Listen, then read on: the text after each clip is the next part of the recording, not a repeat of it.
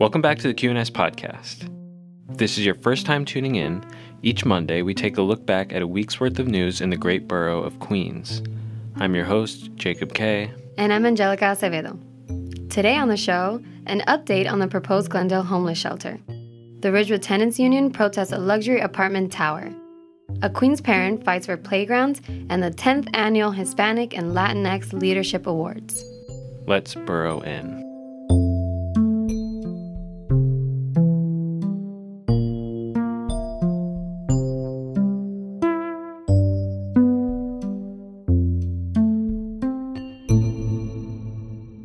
We begin with a follow-up from last week's homeless shelter debate in Glendale. After the public comment hearing, Community Board 5 held a vote on Wednesday, October 16th, over the proposed homeless shelter in the district. The board voted unanimously to recommend that the city look for an alternative plan to provide shelter for the homeless community. The plan involves smaller shelter sites, ones that would house about 20 to 25 residents each. The proposed plan, which was initially pitched to be built at 7816 Cooper Avenue, posed several problems, the board said. These problems included zoning, traffic, transportation options, and the sewage system. Here's one member summing up the board's recommendation after the vote. While members of Community Board 5, along with residents of our district, are very concerned about the homeless crisis, we believe there are other locations within CB5 which are smaller in size and will seamlessly fit to create a shelter residence for those in need who come from Board 5. It would be much more appropriate and reasonable for homeless shelter residents in low-density communities to house a maximum of 20 to 25 people. West Hab's strength is known to be providing housing for homeless in smaller settings. The entrance and exit of this site is located on a heavily trafficked Cooper Avenue, which is a truck route. This is not a safe location for that many pedestrians. There isn't any direct bus service to the site, and the nearest train station is more than a mile away. The sewers in the immediate area are overtaxed already. Adding 200 homeless men plus staff as proposed will put more pressure on an already overtaxed sewer system. But the real tension of the meeting sprung from the previous week's public comment hearing, during which residents railed against the homeless population. In one case, a woman from Astoria voiced her wish that someone would burn down the proposed shelter.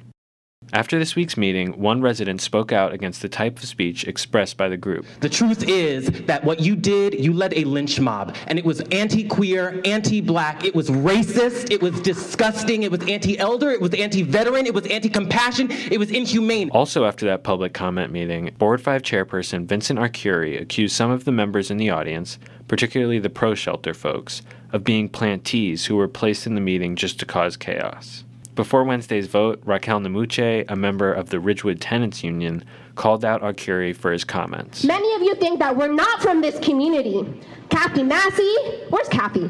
From CB5, Vinny Arcuri, hi Kathy. Vinny Arcuri from CB5, Gary Giordano from CB5, all very much know that we are not planted rabble-rousers. In fact, we have been extremely respectful to you all since the inception of this group. You all very much know that the Ridgewood Tenants Union has existed since 2014, and instead of commending the group of residents for wanting to be a part of the solution, you paint us as outsiders. The board's motion to try and find alternative sites is something Councilman Robert Holden has been trying to do for about a year. Holden has long claimed that the Department of Homeless Services has ignored his alternative site recommendations. When QNS reached out and asked him to specify where the alternative sites would be, Holden questioned why he would reveal such information. The Department of Homeless Services, however, says that all of Holden's proposed sites are unrealistic. No concrete alternative sites were proposed alongside Community Board 5's vote last Wednesday. The Ridgewood Tenants Union organized a rally on Monday, October 14th in front of Food Bazaar Supermarket, right where Avery Hall Investments, a developer, is planning to build a luxury apartment tower. No to luxury colonization. Yes to homes for all. According to a rep from Councilman Antonio Reynoso's office, Avery Hall Investments is going ahead with the as-of-right luxury project. The 24-story tower will be built right on top of the community supermarket. As-of-right means that the luxury tower developers don't have to go through the traditional land review process. The RTU, a grassroots housing group based in Ridgewood, linked New York City's rise in homelessness with the development of luxury apartments instead of affordable housing. Assemblyman Mike Miller joined the rally and agreed that the luxury apartment building doesn't belong in what he calls a working-class neighborhood. My constituents need to buy affordable groceries for their families. They don't need luxury apartments. Raquel Namuche, who was also at the Glendale homeless shelter meeting, is the lead organizer for the RTU and brought the two issues together in her speech at the rally. Again, at a time where homelessness is rising every day and more of our neighbors are losing their homes, are being displaced due to luxury developments like the one that's going to be placed behind us. RTU thinks Holden should also be removed from city council committees like the Technology Committee, the Committee on Mental Health, Disabilities, and Addiction, and the Committee on Criminal Justice, since they say all of those committees have a role in helping the homeless. The RTU wrote a formal letter to City Council Speaker Corey Johnson, urging him to begin a disciplinary action against Holden. They say Holden has violated ethics rules by spreading hate and fear-mongering against people who are currently experiencing homelessness. Holden declined to comment on RTU's letter. Another cyclist was killed in Queens this week. Bogdan Darmetko, a 65-year-old man from Corona, was biking down Cross Bay Boulevard when he was struck and killed by a SUV driver on October 13th. Darmetko is the 25th cyclist to die in the city this year. Just days after he was struck, 66-year-old Ada Martinez was pronounced dead after she had been struck by a driver a month earlier. She died of complications related to the trauma she received in the crash. In response to the tragedy, elected officials like City Councilman Eric Ulrich are calling on the Department of Transportation to install protected bike lanes along the dangerous street. Last December, Wai Ching Chen was killed by the driver of a Ford Escape while she was in a crosswalk at 159th Avenue and Cross Bay Boulevard. Since January 2016, there have been 273 crashes along Cross Bay Boulevard. In a statement, the Department of Transportation said they're considering fast-tracking better bicycle infrastructure, but a specific timeline was not given. Last week, a Little Neck parent accused the Department of Education of breaking a promise to keep a new public school playground open during the summer and during the weekends. Me being who I am, I think it was just all a publicity or a lie. I don't even know what to say. That's Adriana Aviles, a mother to a public school student at PS 221. She claims that the DOE promised that the public could access the school's playground during off hours under former Mayor Michael Bloomberg's Plan NYC Schoolyards to Playgrounds initiative. The hope of the plan was to have every New Yorker live within a 10-minute walk of a park or a playground. But now, the DOE says the park will close at 5:30 during the week, that's when the after-school program ends, and will be shuttered up during the weekends and the summer. The issue here is the money. According to the Trust for Public Land, that's the group that works to upgrade school playgrounds.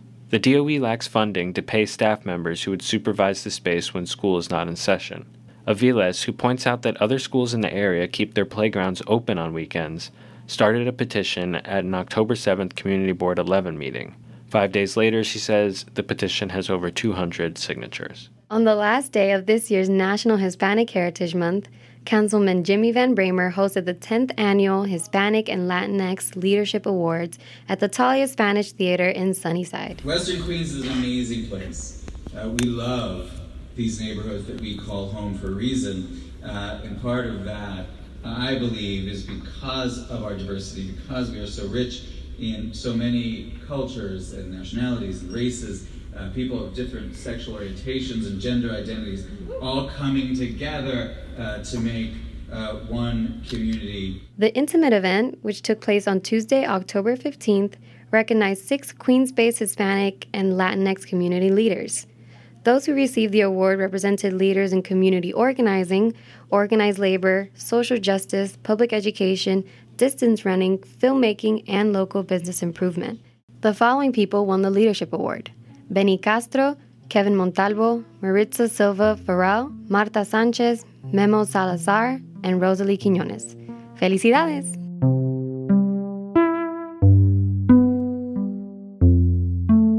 Halloween is approaching, and we've got some spooky things for you to do. Skip the kit and learn how to apply creepy makeup to give you that classic Halloween look at QED Astoria on Monday, October 21st. The event, hosted by Stephanie Cox Williams, will begin at 6:30 p.m. and admission is $30. The Queens County Farm Museum is hosting a haunted farmhouse on Saturday, October 26th from 1 to 7 p.m. The event is recommended for kids ages 6 to 12 and tickets are $7. Lastly, Flushing is home to some of the oldest and spookiest buildings in the United States.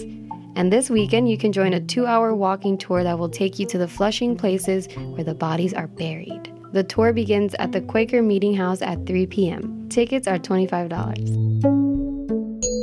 That's our show. Thank you so much for tuning in. For all these stories and more, head over to QNS.com. This show was written by Jacob Kaye and me, produced and edited by Jacob Kaye.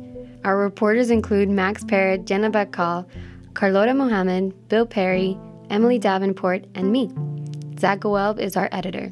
Music by Blue Dot Sessions. This podcast is brought to you by Schneps Media. Until next week.